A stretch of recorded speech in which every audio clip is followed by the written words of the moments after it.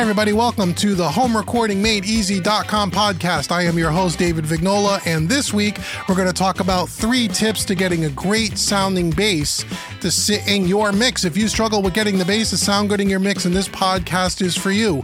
We're also going to answer a couple of questions from this week's mailbag, and then at the end of the show, I'm going to give you a couple of free gifts. So not only make sure you like, subscribe, and leave a fabulous review on this podcast, but make sure you stick around to the end of the episode because I want to give you a couple of free gifts. It's my way of saying thank you for sticking around and listening to this episode. So now let's talk about 3 great tips to getting a great sounding bass in your mix right here on the HomeRecordingMadeEasy.com podcast.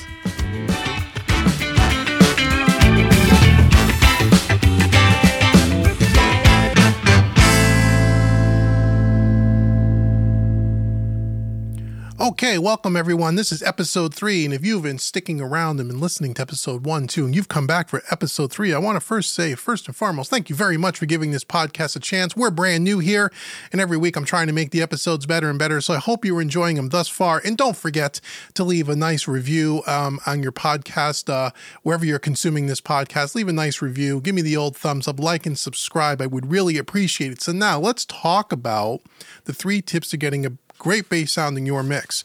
So if you've ever struggled with getting your bass and your mix to sit consistently where things don't sound too muddy, they don't sound too boomy, they don't sound too thin, or they just don't cut through the mix, if you have these problems from time to time, and we've all had them at one point or another, then these 3 tips I think are going to point you in the right direction. Now, there are many more than 3 that we can talk about, but these are 3 that I find that work more times than not. So the first tip number 1, is don't be afraid to use a small amount of distortion and or chorus on your bass track to help it cut through the mix, especially distortion.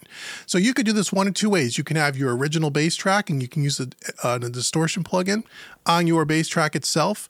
You can use a stock distortion plugin if your DAW comes with one, or there are a couple of third-party ones I really enjoy. In particular would be the Devilox Deluxe by the company Soundtoys, as well as the Decapitator by Soundtoys are 2 of my favorites. But again, you can really use any old distortion plugin. You can just put it right as the first insert on your bass track. You can try that, or you can copy your bass track and make a duplicate track, and you can put it on that track and maybe do it a little bit heavier, and then you can blend the 2 faders between the 2 tracks together to give you the appropriate amount of distortion that you need to get it to cut through. Now, again, doing it in solo so you can hear the distortion is one thing, but you always want to do this in the context of the mix. You'll find a little bit of a distortion will go a long way.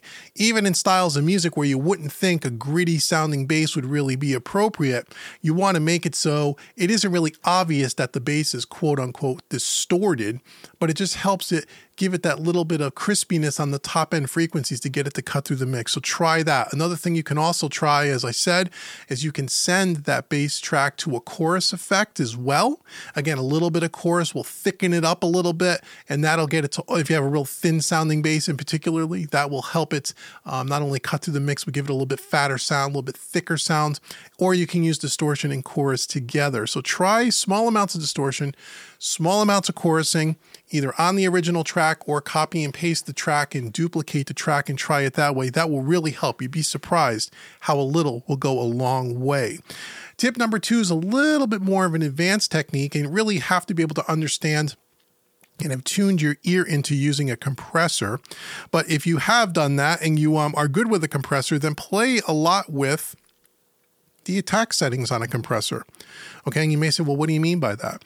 So if your bass track sounds a little too or lacks, I should say, if your bass track lacks some punch, then go with a slower attack on your compressor. The slower attack is going to allow that first transient to pop through the mix a little bit more. And usually the 1 count of, in musical speak, on the 1 is usually where that bass note kind of pops through a lot and really gets the thing to sit nicely. So by using a slower attack, you're going to let the transient squeeze through a little bit more. It's going to give the bass a little bit thicker sound, going to have a little bit more punch, and it's going to cut through a little bit more. Now, conversely, if the bass is too boomy, or if the one is poking through way too much, then you may want to use a faster attack, and that's going to clamp down on that transient a little bit more aggressively. Therefore, it's going to soften the bass a little bit, and it's going to get it to sit back a little bit in the mix, and it's not going to be so in your face. So by using attack time on a compressor, you can really change the way the bass kind of sounds. And again, I always say on a bass, especially if the bass player is playing with their fingers and not a pick, or unless they're if they're a real pro player and can play super consistently, that's great. But a lot of bass players cannot do that, and so therefore the one count is always the note that kind of sticks through and kind of jumps out at you, and it can be very boomy, very annoying, very distracting. So using attack times on a compressor is going to help it make the bass sit a little bit better in the mix. So try that. And if you're struggling to hear compression, and you say, Dave, no matter how much I turn that attack setting, I really don't hear much of a difference, and you just struggle with the whole concept of compression, then I would highly recommend you check out the course at homerecordingmadeeasy.com called Compression Made Easy. I'll leave a link in the description box below in the show notes so you can check that out. That's great for beginners and intermediates that struggle with the whole concept of compression, and most importantly, how to hear compression and what to listen for. And that will really help you when you try to add this little tip here using the attack settings on your bass. Understanding and being able to hear compression is a key factor in all of that, okay? So Compression Made Easy, again, link will be in the show notes below. And the last tip I have is don't be afraid to be aggressive with EQ on a bass, which is a little bit counterintuitive to what I normally teach with EQ. I always talk about doing things subtle, doing things in a very gentle way. Don't do any major cuts or boosts. You typically don't need to do that. You don't want to make things sound too harsh or too boomy or too thin or too muddy.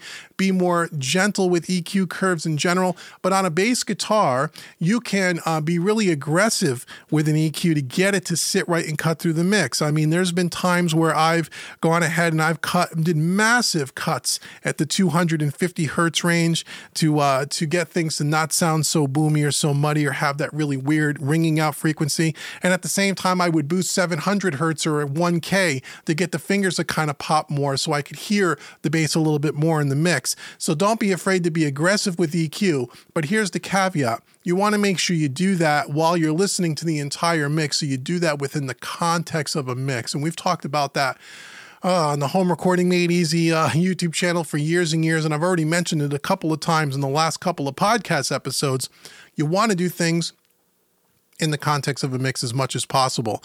And when you're doing that with your EQ and you're making some of these aggressive moves, you could get that bass to sit just perfectly in the mix. And it really all depends on how the bass was recorded, how all the other instruments were recorded around it, what style of music, and how it all kind of fits together as a puzzle. So again, don't be afraid to be aggressive with EQ, but always do it in the context of a mix. And that'll also help you get that bass track to sit nice in your mix. So those are 3 tips that you can try right away, and a lot of times that'll solve most of your problems. And again, in future episodes, we may talk about some more things that you can try, but those are 3 that I use all the time. And I'd say probably 85% of the time, 90% of the time, it gets the bass to sit right where I want it. So now I want to take us on over to our next segment that I call the mailbag. Let's answer a couple of questions that came in last week. So let's jump on into the mailbag.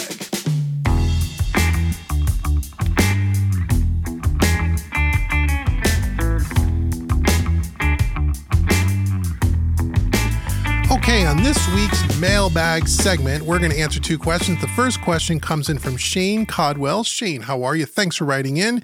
He writes in, hey Dave, what is your opinion on using bass amp sim plugins? Do you feel it's better to mic a real amp cab or use a plugin? Just curious on your thoughts. Thanks, Shane. Well, Shane, thank you for writing in. Bass amp simulator plugins, VST bass plugins, I think are great. I mean, unlike guitar amp sim plugins, which is only a few that I really think that are great, that sound real enough that it can maybe replace a real guitar amp. We'll talk about that in a future episode here.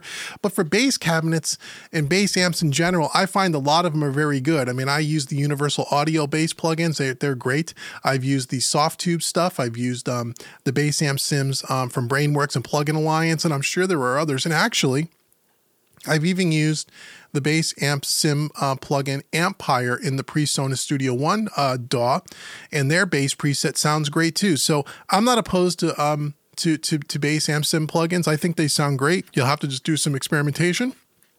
Miking a real amp is great as well. It's a lot more involved, but depending on the amp in the cabinet, that could be a great way too. And then sometimes I've used the real mic, and I've also used a DI track where maybe we just plugged the bass directly into the console and recorded it that way with no sim plugin and no bass amping. Use that as well and blended the two tracks together. So there are several ways to do it. But the short answer is, I think bass amp sim plugins are just fine. They sound very, very realistic. Go out and demo a few of them and see what you like, but I think they're great. So I wouldn't hesitate to use them, and I use them all the time. So thanks so much, Shane, for writing in. Question number 2 comes from Richard, and Richard writes in, hi, Dave. If you're going to mic up a bass amp, what mic would you recommend? I've heard that using a kick drum mic is the way to go, but I thought I would ask your opinion. Thanks, Richard. Richard, thank you so much for writing in. Yeah, usually I would say use like a kick drum mic, something like an Audix, what's a D112, or the Shure Beta 52 is another great one. Those tend to be made to accept the real low end frequencies that like a kick drum and like a bass guitar will kind of pump out. So that's always good. You won't distort the capsule nearly as easily. And then again, I've also mic'd up a bass cab with an SM57. We talked a little bit earlier in this episode about how to get the bass to cut through the mix. And if you want some of that crispiness on the top to get it to poke through, you'll use a distortion plugin. Well, sometimes using an SM57 dynamic microphone and a bass cab will give you some of that little gnarly sound that you can use to blend with maybe a DI track or even blend with a bass amp sim plugin like we talked about a few minutes ago. And the blending of those two things will give you just enough of the low end and some of that not nasty, but that sizzle stuff on the top end to get the bass to cut through the mix. So yeah, I would experiment, but I would say generally speaking, I would use a kick drum mic or like a floor tom mic, something like that, like the Audix D2 comes to mind as well. Those are microphones that I would check out as well, and that's how I would typically do it. But don't be afraid to experiment because you never know what kind of sounds you can get, and the more options you have in mixing in that respect, especially with bass guitar, I find the better. So thank you so much, Richard, for writing in. And that is it for this week's mailbag segment. So now you've listened to the whole episode, and I so appreciate you've listened to the entire episode. And I want to give you a couple of free gifts. Now, first and foremost, I'd love for you to do me a favor, wherever you're consuming and listening to this podcast, if you give me the thumbs up and give me a nice, excellent review or 5-star review, I would really appreciate it. It really helps me. If you're enjoying this podcast on any level and you're getting some valuable information, any positive feedback you can give me would be great. Also, I'd love to know what your ideas are for future show episodes, so make sure you comment and let me know as well. That would be fantastic. So make sure you subscribe, make sure you like, and give me a review if you would. Now, if this is your first time here at Home Recording Made Easy podcast and you don't know what Home Recording Made Easy is, I want to welcome you to the homerecordingmadeeasy.com family, and I want to give you a gift. I want to give you 5 free mixing training courses worth about $200 over at homerecordingmadeeasy.com. Again, all the links will be in the description box below in the show notes. Go to homerecordingmadeeasy.com. Right on the homepage, there's a big orange button. You can't miss it. Get your 5 free courses. Click on that button. Get your 5 free courses. You can learn how to mix, get all the audio files and all the training videos. It's a really cool thing. Go get it today. 5 free mixing training courses. Now, I also want to give you a coupon code because you listened to this entire podcast episode, and I greatly appreciate it. The coupon code is podcast30. Again, it'll be in the show notes below. Podcast30. You can use that at checkout and get any course at homerecordingmadeeasy.com at 30% off. Okay, one-time 30% discount on any course. If you want to check out Compression Made Easy, as I mentioned a little earlier in this episode, that's on homerecordingmadeeasy.com. Use podcast30. Get 30% off today.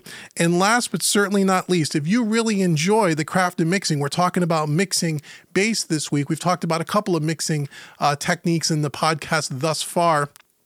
And you really enjoy the craft of mixing and you want to learn mixing, you want to dive down deep into the details, and you want to get the best mixes possible out of your music in your home studio, then I invite you to check out what I have going on over at mixingmadeeasy.net. Once again, the links will be in the show notes below. Check out mixingmadeeasy.net. It's a mixing membership website where every month we get a new song. You get all the audio files and you get between 4 and 6 hours of video training, and you watch me mix a song from start to finish in real time, and you get to mix the song along with me. We do different styles of music. We use different plugins, different mixing concepts and techniques every single month. And the best thing about it, it'll cost you less than 50 cents a day. What? 50 cents a day. Less than a small cup of coffee every single day. You will be able to take your mixes from demo to pro level in less than 6 months' time if you apply the training. I absolutely guarantee it. So check out mixingmadeeasy.net. So once again, thank you so much for listening to this week's episode. I look forward to seeing you next week so we could talk about everything studio gear related, mixing, mastering, recording, so on and so forth. And until next week, I've been Dave with homerecordingmadeeasy.com and mixingmadeeasy.net. Thank you so much for listening, and I will talk to you next week. Take care.